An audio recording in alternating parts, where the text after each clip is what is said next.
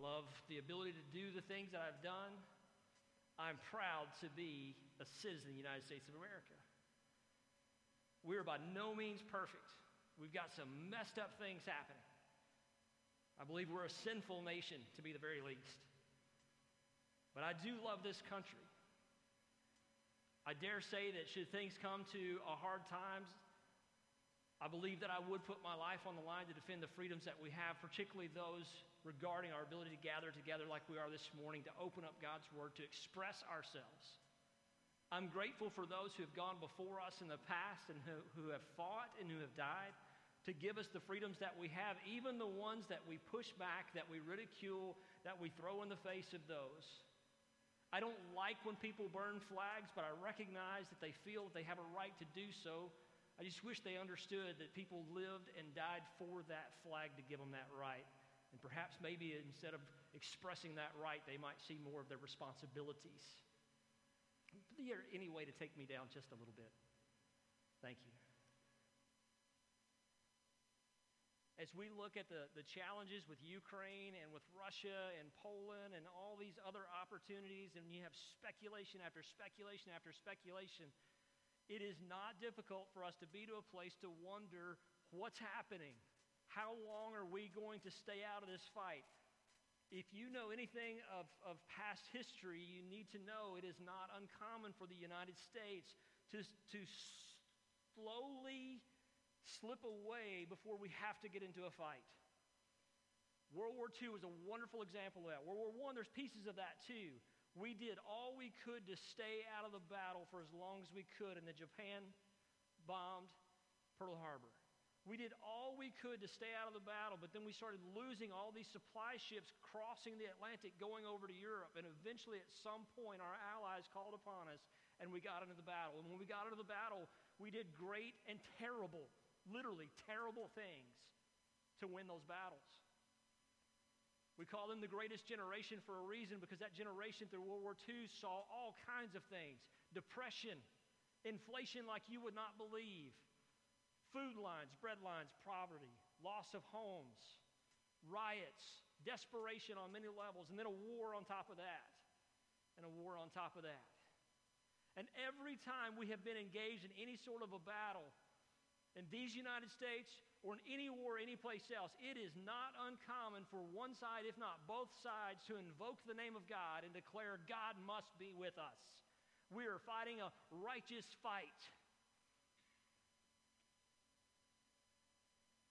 Germany actually made belt buckles for all their soldiers that said Gott mit uns. It looks like this right here. Let me show you.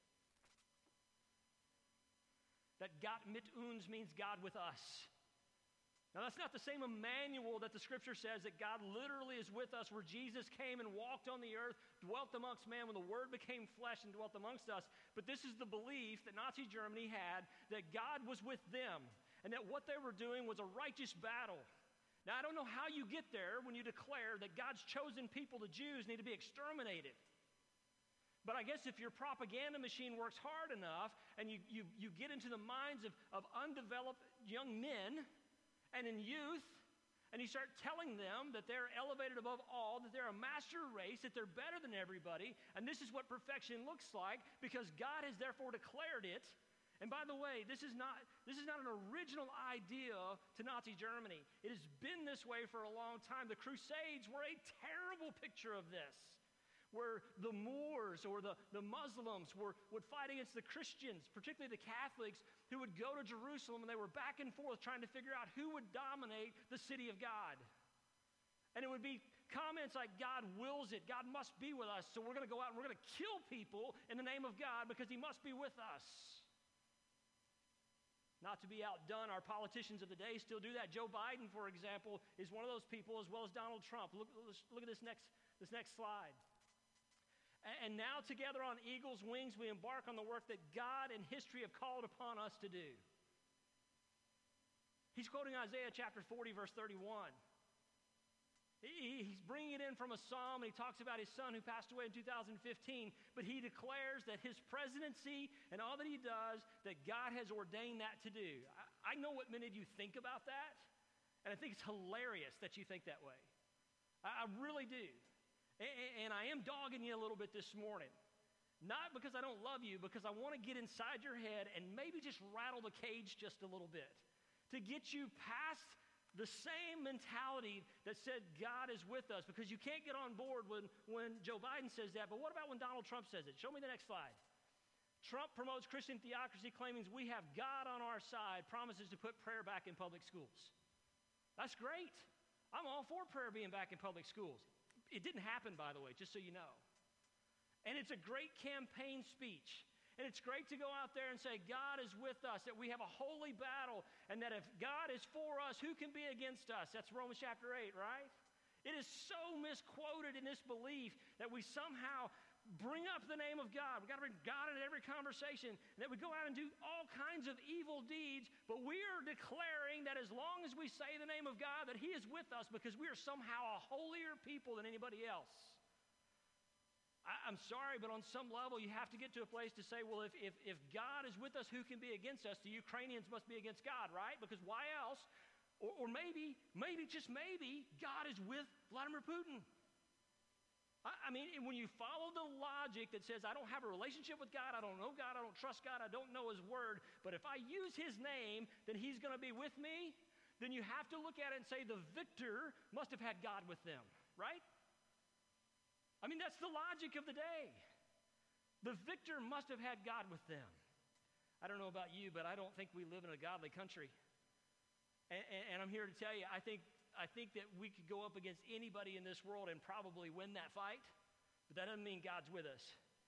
That just means that we got better weapons and we're more readily ready to use them.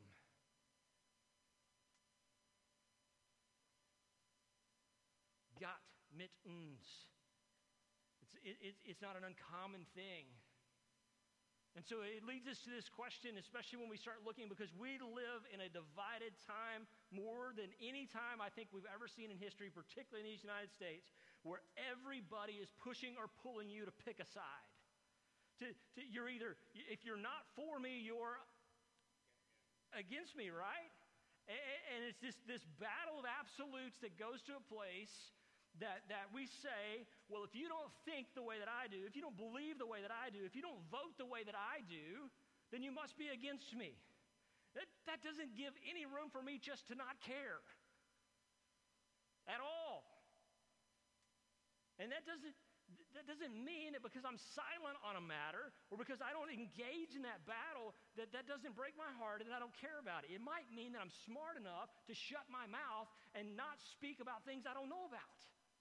And that my voice may just lend to more noise that's going on out there. But really, the easier thing to do is just say, well, God's on my side, so that must mean you're wrong. And here, this is easy for me because I'm the pastor, and you're just a bunch of crazy sinners.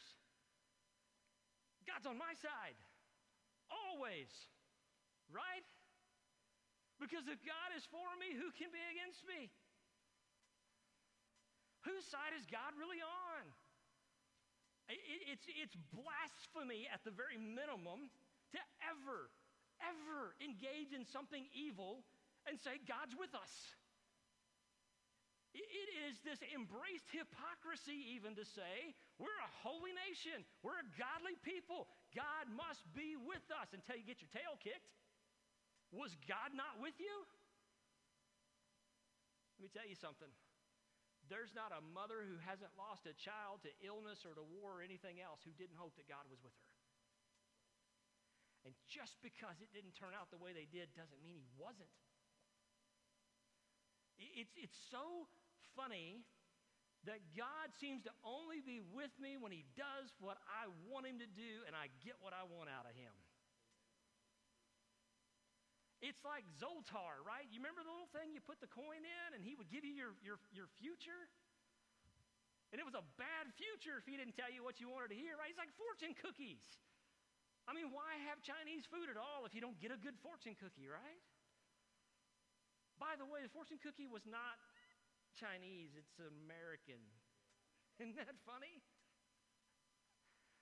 Yet another way to dupe people into believing something that doesn't really exist. Whose side is God on?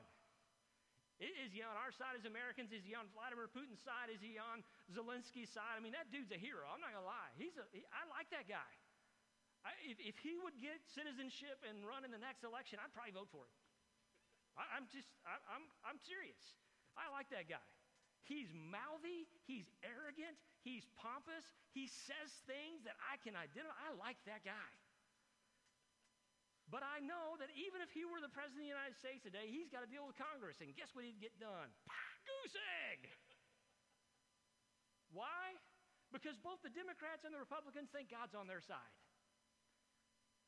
Is it possible that God is on both of their sides? Come on, get your mind there, because I can see on your faces, no, it's not possible that God can be on the side of such and such.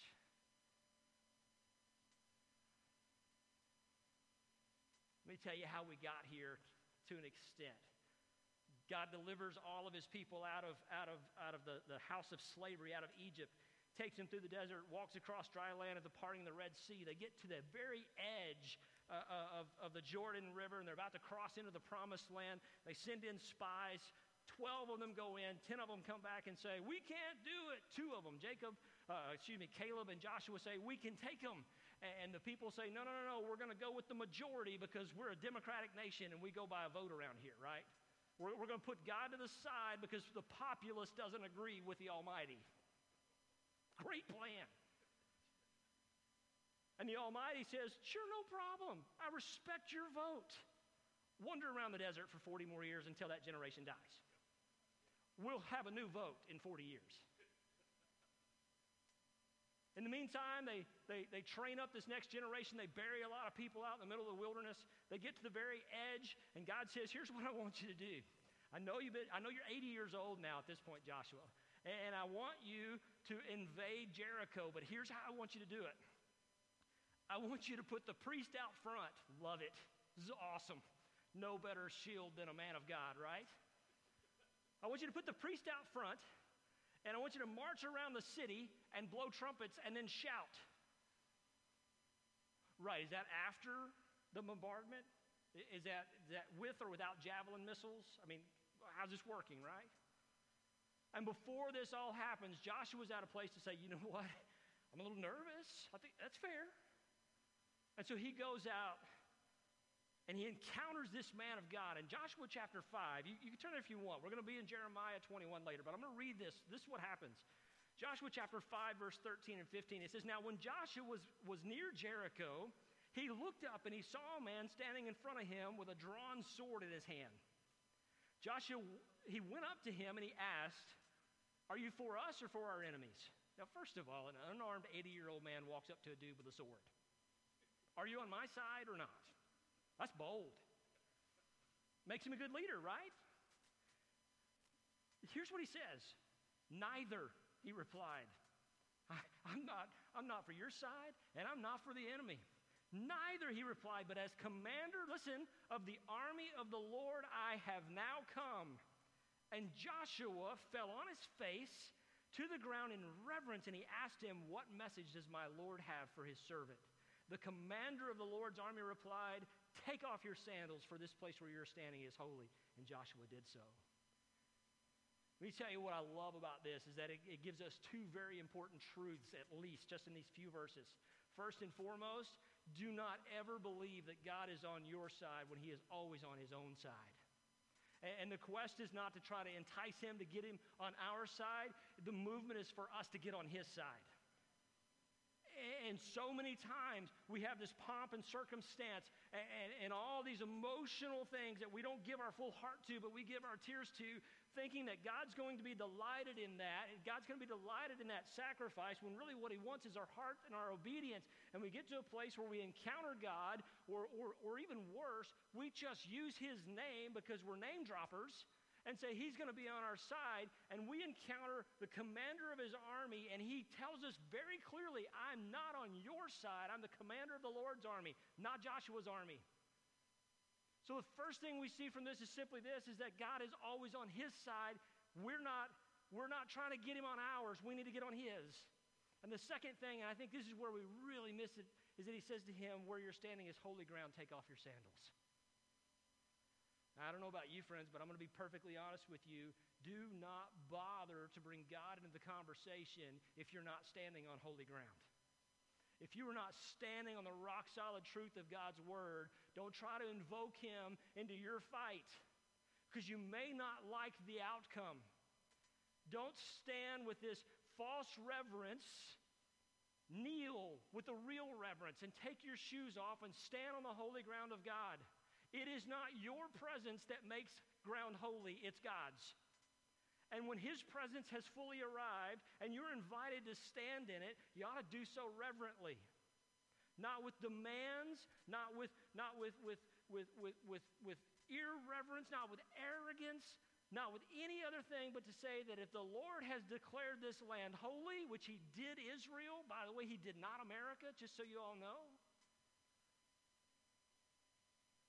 then you take your shoes off and you stand on the holy ground that God has declared to be holy, because what God declares as holy, not what we want him to declare as holy is holy. And so when we ask God to be on this political side or that political side or this decision or that decision, or we demand that God must be with us so that we can push some agenda that somehow looks holy because God's name's attached to it, it's an outright lie. It's hypocrisy at the very minimum. It's blasphemy. This is not the case. Fewer things break my heart more than to see right now what's going on with the pro-choice movement. When they use God in the middle of this conversation, forgetting that the Creator made that life possible for you to take. God must be with us so that people might have freedom, that diversity may reign, that we might have all these different choices to embrace sin in our everyday lifestyle, because God wants us to be free. You better believe he does, but he wants you to be free of sin, not free to commit sins. And that's why he sent Jesus. Abraham Lincoln is one of my favorite presidents, and in his second inaugural address, he was in the middle of the Civil War, and he got it right, and he said this. He said, "Sir, my concern is not whether God is on our side. My greatest concern is to be on God's side, for God is always right." Man, I don't know where we went wrong after this guy, the one who understood that God wasn't on his side. Perhaps maybe that's why they assassinated him. But instead, what we realize is that he knew that we needed to be on God's side. And if you read his entire inaugural address, what you would see is that his heart broke for the North and the South. And he said that both of them called upon their God as they aimed their weapons at one another. Christians, we do the same thing. We aim our weapons at other Christians, believing that God is on our side, when really we need to be on his side. And we can't be on his side when we're pushing our own agenda. We can't be on his side when everything's about getting what we want. We can't be on his side when we can't even hear somebody else's heart. Doesn't mean they're right. It just means we got to listen to them enough to even understand that, man, they're lost. And they don't need our rhetoric. They don't need our noise. They don't need our political opinions. They need Jesus. They need to be on his side, not on ours. We don't need to win arguments. We don't need to win elections. We need to win souls. We need to do so through the Lord Jesus Christ. This is not new, this place that we're in. Is God with us or is he for us? Is he against us? Is he on our side? Is America doing the right thing by staying out of the fight right now? Are we waiting for Putin just to get so far so we can decide to do this or that? I don't know those answers. And to be perfectly honest with you, I don't care. Because it does not change the holiness of Jesus Christ. It does not change the sacrifice that he made for our sins, each and every one of us. And when we get so worked up about God being on our side on the politics, we miss that we're not on his side on what is right and what is true and what is good and what is noble. I could tell you more about what you think about a candidate. What I can tell you about who Jesus is, that's a fundamental problem. I like to be right. It helps that I am often anyway.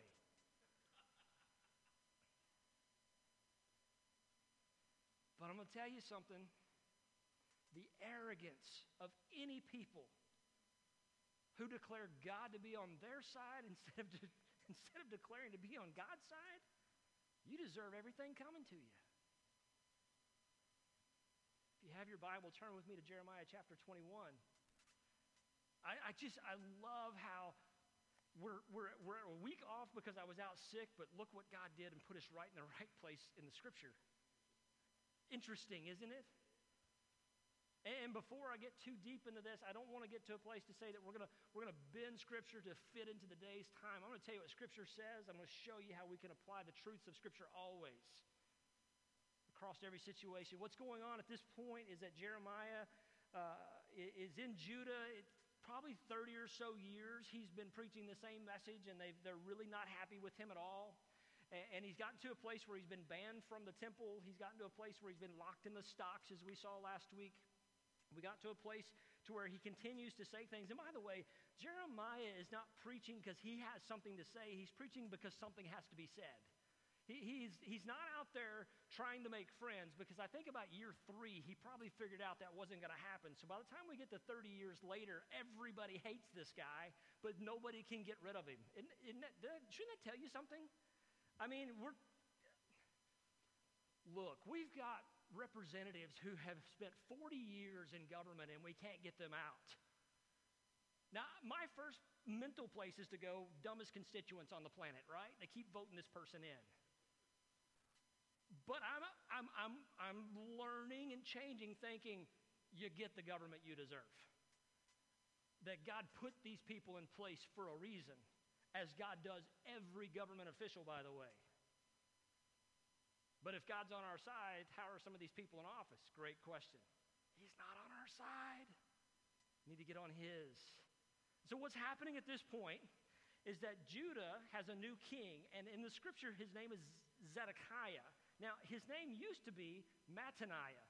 And the reason why his name used to be Mattaniah is, at this point, Babylon has not yet invaded, but they've worked out a deal that they're going to be under Babylon, and they're going to get water and supplies and famine relief from them, right? Does this sound familiar at all? And so there's a famine, there's a drought, hard times are economically are there, and so Mattaniah becomes king, placed there by Babylon's king, a dude named Nebuchadnezzar. And Nebuchadnezzar changes his name to Zedekiah. And this is really actually pretty simple. When someone changes your name, they take possession of you. You are now their property. Which is really cool, because Jacob's name became Israel after he wrestled with God. God changed his name. And when you look at throughout Scripture where you see the changing of names, what you see is that they serve a new master whenever they get a new name. And so Zedekiah is now serving a new master. And I know this is going to shock you, but all the bigwigs of the church and the temple and the civil leaders, they're all starting to get a little mouthy about Babylon. They're not liking this at all. You know, hey, I thought this was going to be a good deal for us. I thought we were going to get all this aid. I thought things were going to be better. I thought things were going to pick up. But you know what you ought to do, Zedekiah? You ought to rise up against Babylon. We're God's people. He's for us. He's on our side. And so here's what we'll do. I know we made a deal with the devil, but we're God's people. And so all we got to do is just say we're God's people and fight back, and he's going to be with us. The king hears word of this, chattering. And Zedekiah gets to a place to go, I might entertain that, but you know what we ought to do first? Let's go talk to that loudmouth Jeremiah. So in Jeremiah chapter 2, verses 1 and 2, it says this. The word came to Jeremiah from the Lord when King Zedekiah sent him to Pashur, son of Melchijah, and the priest of Zephaniah, son of Maaseiah. And they said, inquire now of the Lord for us, because Nebuchadnezzar, king of Babylon, is attacking us. Perhaps the Lord will perform wonders for us as in times past, so that we will withdraw from us. I think this is hilarious. I mean, I want you to really see what's happening here.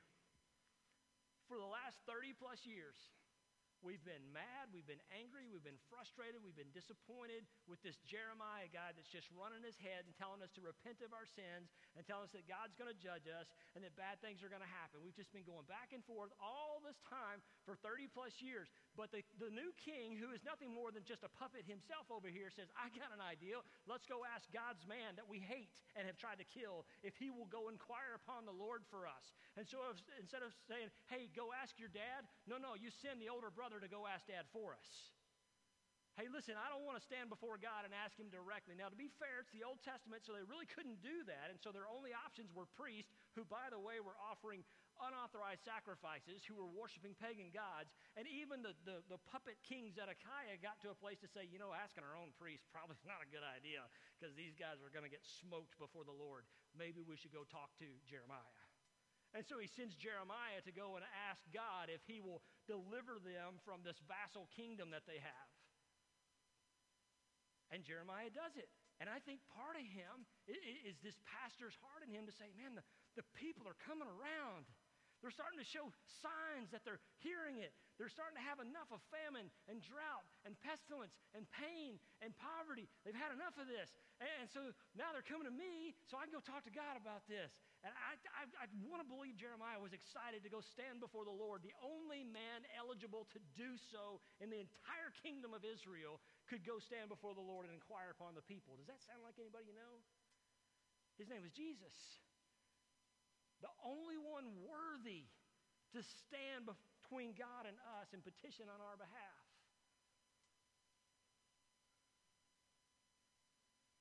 And they said, God has acted this way in the past. And so because he's acted this way in the past, we expect him to act the same way in the future. Now, don't take into mind that we're sinful, unrepentant people. Don't take into mind that we've been sacrificing our children. Don't take into mind all those things. Let's just focus on who God is and how he ought to behave in relation to our own behavior. Is any of this resonating at all? You get yourself in trouble. You get yourself in a place that you're overwhelmed. You get yourself to where it's more and more and more, and your first thought is not, let me repent of my sins and go before God. My first thought is to go to somebody else and have them to do that, and I'm still not going to change my ways. That's humanity. That's human nature. And that's what's happening here. And here's what it says in verse 3. It says, but Jeremiah answered them, tell Zedekiah, this is what the Lord, the God of Israel, says. I'm about to turn against you the weapons of war that are in your hands, which you are using to fight the king of Babylon and the Babylonians, who are outside the wall besieging you. And I will gather them inside this city. Listen to this, verse 5. I myself will fight against you with an outstretched hand and a mighty arm in furious anger and great wrath. I will strike down those who live in this city, both man and beast, and they will die of terrible plague. And after that, declares the Lord, I will give Zedekiah, king of Judah, his officials and the people in this city who survived the plague, the sword, and the famine into the hands of Nebuchadnezzar, king of Babylon, and to their enemies who want to kill them. He will put them to the sword. He will show them no mercy or pity or compassion. Wow. Wait a minute. Time out. I thought we were God's chosen people, right? I thought that he was going to come and rescue us when we finally got to the end of ourselves and figured out we couldn't get this figured out. But instead, what he said was, I'm going to fight against you. Now, how could that be? Are you telling me that God is now on the side of the Babylonians or the Chaldeans, as you might see in some of your passages? That God is on their side? No, I'm not telling you God's on the side of the Babylonians. I'm telling you God's on his side, and he's going to use the Babylonians as a tool to punish his disobedient, unrepentant children. And they're still not going to get it because they think they're owed or deserve something from God without any sense of bowing their heart to him. Is any of this looking familiar to you yet? This is what happens when we think God is for us and we don't have to do anything on our own to accept that God has been for us all from the beginning, but he's not going to deal with our unrepentant sin. And the scariest place for us to be is on the wrong side of this when God says, not only am I not on your side, I'm going to fight against you. Well, how can this be? I mean, God put Zedekiah in place through Babylon, and he put Babylon over them. How could this be? Well, Romans 13 actually tells us, let everyone be subject to the governing authorities, for there's no authority except that which God has established. And so apparently God has put this person in position. Apparently God has let these politicians stay in place for 40 or 50 years. Apparently God has allowed some of these laws to go on the books and to be voted for. Apparently God has allowed Vladimir Putin to be the dictator of Russia. Apparently he's allowed Zelensky to be running around out there getting bombed in Ukraine. If God has established all these authorities and put these things in place, who's he for? Whose side is this guy actually on? How could I trust a God who would let his people just suffer this way so needlessly? How could I trust a God who puts this king in front of me, who, by the way, a king's job in the New Testament, or in the Old Testament as well as today, was to go out and fight the battles on behalf of the people, to represent the people before God and man. And God put them in place just as he has every single ruler. And I know many of you really, really loved Trump. He put him in place too, but he also put Joe Biden in place as well. And he did that by his own prerogative, but I also think he did that to punish us. Both of those guys, not just Joe Biden, okay? I know who you are. At the end of the day, I could really care less. Because I don't want to be on Donald Trump's side, and I don't want to be on Joe Biden's side. I want to be on God's side. That is the safest place for me to be, even in the midst of chaos and calamity, is to be on the side of the Lord God Almighty. There is no man that I can hide behind that my God has not already shielded. But God put these people in place. He established them. Consequently, Romans says, whoever rebels against the authority is rebelling against what God has instituted, and those who do so will bring judgment on themselves. What? We're a democracy. We're a republic. We're supposed to stand up against oppression. We're supposed to stand up against those who do the wrong thing. You're supposed to bow your heart before the Lord God Almighty, and he'll work those things out. You're supposed to submit those things to the Lord and ask him, how can I honor you in following someone I don't like, I don't trust, I don't respect, who's probably going to get us in a war real soon? Because that person is not the one who has dominion over your very soul. That person is Jesus Christ. And that's who we ought to be submitting to, realizing that he puts people like this in place, whoever they may be, to punish his unrepentant children and to carry out the things that government ought to be doing, that the church ought to be doing, to protect the innocent in the middle of those. That includes women and children and those who are far from or do not know Jesus Christ. He puts these things in place in the hopes that maybe possibly in the middle of the hard and the difficult and the challenging times, we may look up and just say, you know what? I think I need God. I've tried everything else, and I'm tired of politicians, and I'm tired of their rhetoric, and I don't trust any of them, and I don't believe in any of them. Where am I to go? I mean, come on, seriously. Look what's happening right now in our American politics. Who wants that job? Who could do it? I'm not running, by the way. Don't ask me. Okay? Even Nebuchadnezzar would get to a place after he exiles people in there, and Daniel 4 will tell us that he even recognizes that the glory of my kingdom has risen only because of who God is, the one true God, the God of light is. Even a pagan God, even one who worships false idols, can have God shown before him to realize that I'm not anywhere near the match of that guy right there. There's hope for Putin. There's hope for Trump. There's hope for Biden. There's hope for AOC. There's hope for who's that dude from Texas? What's his name? Looks like Count Dracula. Y'all know what I'm talking about, right? Do you understand what I'm saying? None of those things matter. We're talking about God. Look with me in verse 8 of Jeremiah 21. Because he's not done yet. Isn't that awesome? Imagine being the king standing there before that and saying, hey, no, listen. Write your request down in the suggestion box. But let me tell you what God has to say. He's going to fight against you. And anybody who's in the city, if they don't die by the sword, it's going to be by pestilence and famine, or they're going to starve to death, okay? Verse 8 says this, furthermore, tell the people, this is what the Lord says. See, I am setting before you the way of life and the way of death. Whoever stays in the city will die by the sword, famine, or plague. But whoever goes out and surrenders to the Babylonians who are besieging you will live. They will escape with their lives. I have determined to do this city harm and not good, declares the Lord. It will be given into the hands of the king of Babylon, and he will destroy it with fire. Now, I love that last part. We're going to get into this just a little bit. I've determined to do harm to this city, and I'm going to do harm to this city through the king of Babylon, who's going to burn it with fire. Now, if you've been to Israel, you know most of these places are built out of stone. And so what he's talking about is pulling out the cedar cross members and the framing of the house that all got imported probably from Lebanon, the cedars of Lebanon, and he's going to burn it to the ground. That includes a temple where God should be worshiped. But in the midst of all of this, he presents to them a really simple and a really hard truth, and it's this: fight and die or surrender and live. When I read that passage this week and I looked at the way of life or the way of death, all I heard was cease striving and know that I'm God. Stop fighting with me because you will not win.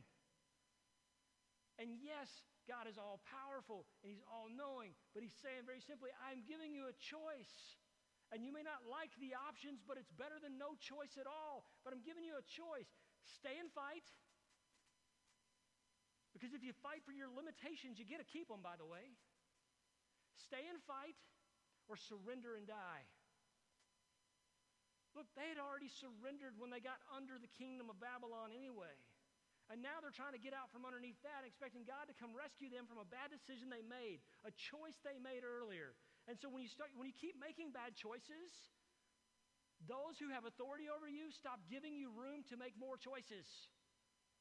You violate the trust of those who want nothing but good for you, who want help for you. But when you get to the place that God says it's simply this: I've given you 268 years to repent and to come back to me so you can fight and die or you can surrender and live. This is the way of life and the way of death. Gosh, that's a rosy, happy message. Listen, is God any less loving? Is he any less in control of everything when he finally gets to an ultimatum that you can understand?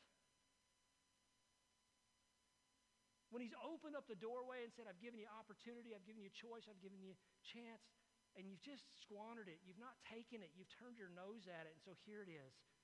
Fight and die or surrender and live. I'm not going to get on your side of this. I need you to get on my side of this because I'm the only victor. And somehow they even know that. They know he's the only victor because that's why they sent Jeremiah to go speak to the Lord and see if he'll rescue us like he has in the past. And it's sad, but what he's saying is, I'm only going to rescue those who surrender and are taken into captivity.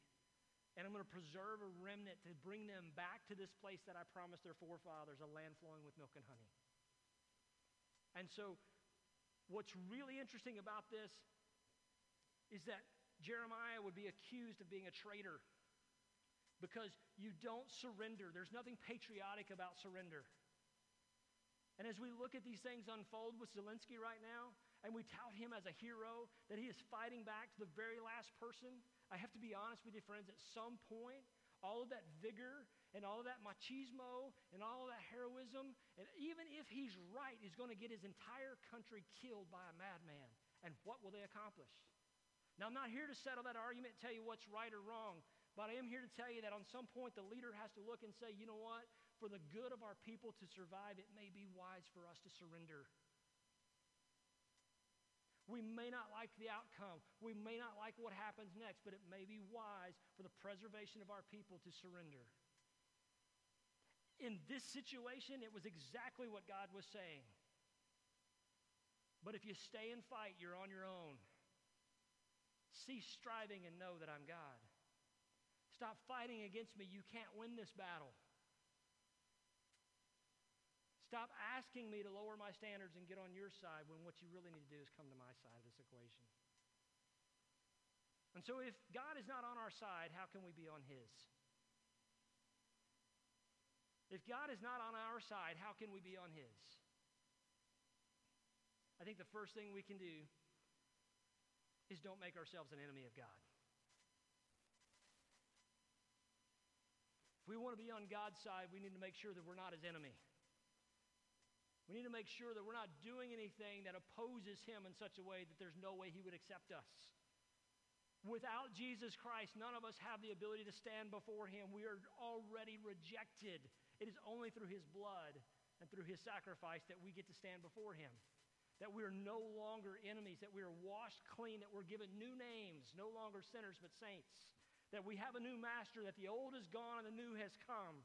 But James chapter 4 tells us, you adulterous people, don't you know that friendship with the world means enmity against God? And therefore, anyone who chooses to be a friend of the world becomes an enemy of God. Or do you think Scripture says without reason that he jealously longs for the Spirit he has caused to dwell in us? To be an enemy with God is to reject him with purpose and with knowledge, and to do so. And that decision is easier and easier to make the less we know of him and the more we resent him and hate him and ignore him. And for so many people, we talked about this morning in our small group, and for so many people, all they see from God is this great big rule maker, and they miss out the relationship. That instead of Gott mit uns, of God being with us or on our side, it was Emmanuel, God with us. And that Jesus came down from heaven, he walked amongst man, and he endured every single thing that we possibly could imagine, and he overcame that for us so that he would be the perfect, blameless, spotless sacrifice for all of our sins. And he did so that he could give his Spirit to us to live within us so we can become more like him. But when we quench that Spirit and we try to get God on our side, particularly when it's sin involved, we become an enemy of God. And there is no place we can hide from him. Jonah tried it. This is one of the funniest verses in the whole Bible to me. Jonah got on a ship to Tarshish, to a place outside of the presence of God. That's hilarious to me. There's only one place like that, and it's a real place called hell. And I think it's going to be the worst thing about it. It's not going to be the fire and the brimstone and the gnashing and all that other stuff. It's going to be the presence of God will be removed from there. And that is not his desire for us. And so don't make yourself an enemy of God. Repent of your sins. Come to him and let him change your name and your hearts. Secondly, don't fake faith. Church, Christians in particular, this is exactly where I think we struggle. And I think this is the apostasy of the church right now. And 2 Timothy chapter 3 says this, but mark this, there will be terrible times in the last days. People will be lovers of themselves, lovers of money, boastful, proud, abusive, disobedient to their parents, ungrateful, unholy, without love, unforgiving, slanderous, without self-control, brutal, not lovers of the good, treacherous, rash, conceited, lovers of pleasure rather than lovers of God, having a form of godliness but denying its power, have nothing to do with such people. Friends, let me tell you something. I've been called a lot of things, and I have a heart for those who are far from God or who don't know him at all. But I'm going to tell you something, what we're watching right now in these last days, because every day is the last day, we're one day closer to Jesus coming back, are these 18 things that are listed right here. And they're coming to fruition right now. And that doesn't mean that we shun people who think differently than us and that we send them out. What it means to us is that we love them in such a way to tell them the truth, but we cannot be intermingled with them in this world. We must be distinguished different than them. And while we can love people who practice homosexuality, we cannot condone or accept that as acceptable before God. And our relationship with them is not going to be us going before God and asking him to bless that. He's not going to. And he doesn't want to destroy anybody who is in their sin, but he's going to. And the reason is they fight against him instead of surrendering their life to him. And the option of the way of life or the way of death is that if you fight, you die, and if you surrender, you live. And if you'll surrender yourself to God, and you'll put yourself under his authority, and you give yourself to him and stop faking faith, because in the last part of this, what he says here is having a form of godliness. We have these Christianese people, these people who just have a little bit of understanding of who God is, but they don't practice holiness, the set-apartness of God's chosen people. The ones who are sealed with his Holy Spirit. It doesn't mean they're perfect. In fact, they're some of the worst people you ever met, but they know it. And they know that they're forgiven. It doesn't give them license to sin. It helps them to understand that the power that sin has over them was only given to them when they submitted and surrendered to sin, not surrendering to God. And so we fake faith by putting on these personas of, I go to church, or I go to this church, or I go to this Bible study, or do all these things. Man, that's great. I think that's awesome. I think anytime you get an opportunity to hear the truth of God's word, it's great. But if you don't believe it in your heart, and it doesn't change your life, you're faking it. And nothing refines the fake from the pure like fire. And God said he will come with the refiner's fire and the winnowing fork, and he will separate the wheat from the chaff. Finally, the last thing I would tell you to do to get on God's side is not to reject God's offer. If God only knew who I was, God knows exactly who you are. That's why I think he pushed you into a corner and said, fight and die or surrender and live. That's why I think he did that to Jeremiah's people. That's why I think he's still doing that today. I think that's why he's still presenting to us the truth of Jesus Christ. That's why he's still holding off. Friends, I'm not looking forward to us being in a war, but I'm telling you, every day we're not in a war, particularly a nuclear war, or World War III, is one more day of God's grace and his mercy to call people to himself while we still have the opportunity to respond. I think it's one more chance for us to look and see that all the things we're dealing with are not new. They're the same kind of sins in the same kind of ways with the same Jesus that can perfect that. The same one who forgives that. After Peter had gotten through preaching at Pentecost, and he stood up and he says, devout Jews from every nation, listen and hear. He told them about this Jesus whom they crucified. Their hearts were pierced, so they said, what must we do to be saved? He says, repent of your sins and be baptized. As he continued to preach, the next day they were going up to the temple. It's one of my favorite stories in all the Bible, where there was a lame man for 40 years had been sitting at the gate called Beautiful, and he couldn't walk, and people walked by him all the time. And he laid there on the ground with his hand in the air, not looking people in the eyes, because you just don't do that. Unclean people have to stay aside. And he would ask for alms, and people would know who he was, but they wouldn't even look at him. They would just toss money at him. And Peter and John were there, and they said, silver and gold have we none, but what we do have in the name of the Lord Jesus, get up and walk. And he grabbed the man by his hand, he stood up and walked, and he danced around in the temple. And this was the best part. He starts dancing around in the temple, and everybody starts realizing, hey, that's the homeless dude that's been here for 40 years. And he walked into the temple and worshiped for the first time because he was cleansed on the inside and the outside. But here's what Peter did. This is what made him such a great guy.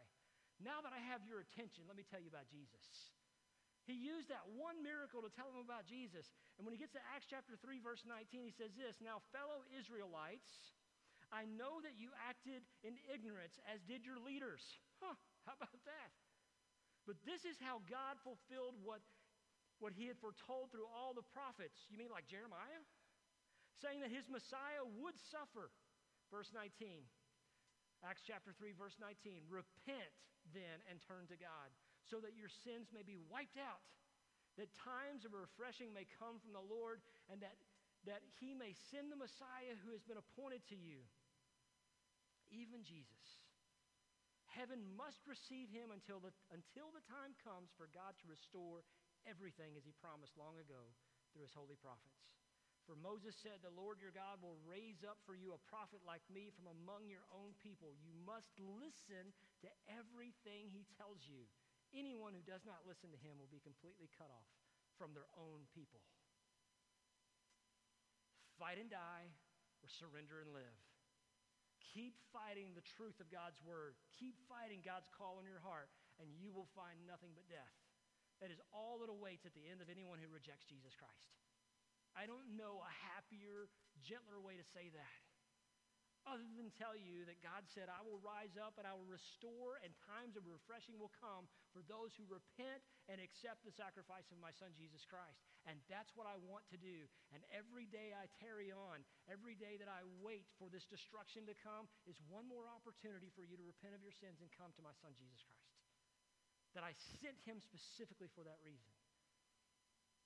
We started this morning in Joshua when I said to you that the angel of the Lord, the commander of the Lord's army, said, take off your shoes, you're on holy ground. And I'm telling you, friends, I'm not sure that in our politic, in our lifestyles, in all the areas of our life outside of the segmented portion of our faith, I don't think we're standing on holy ground.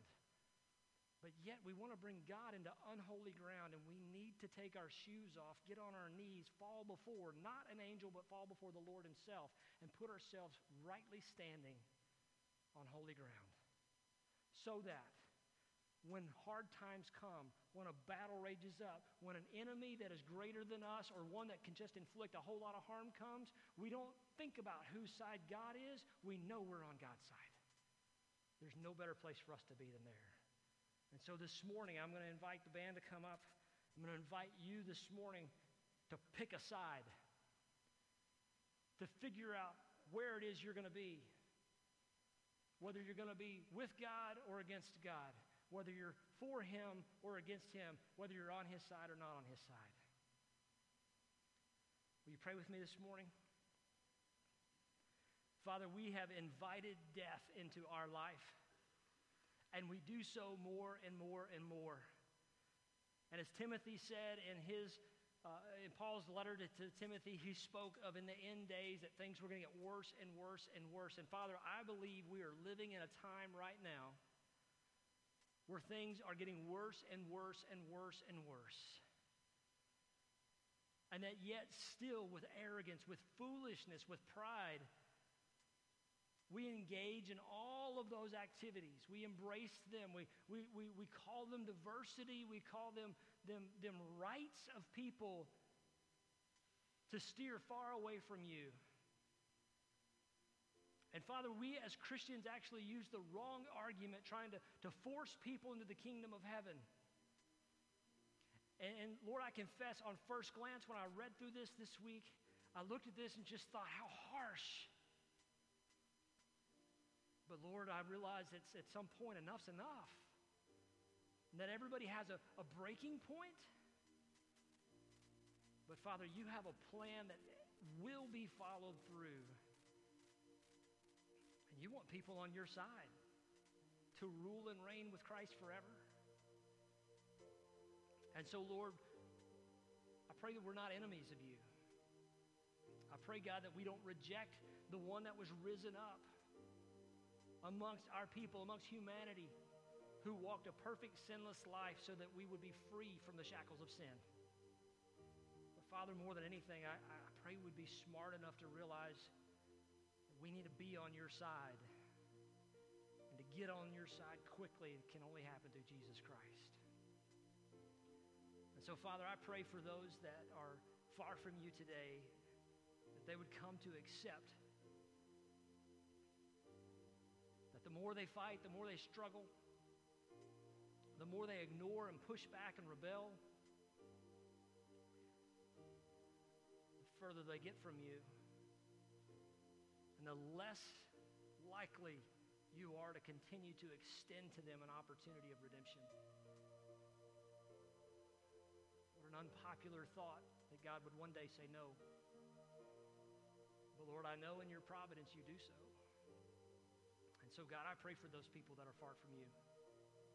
And Father, for the Christian who has allowed so many other things to divide his or her heart, I pray they'd get on your side today as well. That would happen through repentance.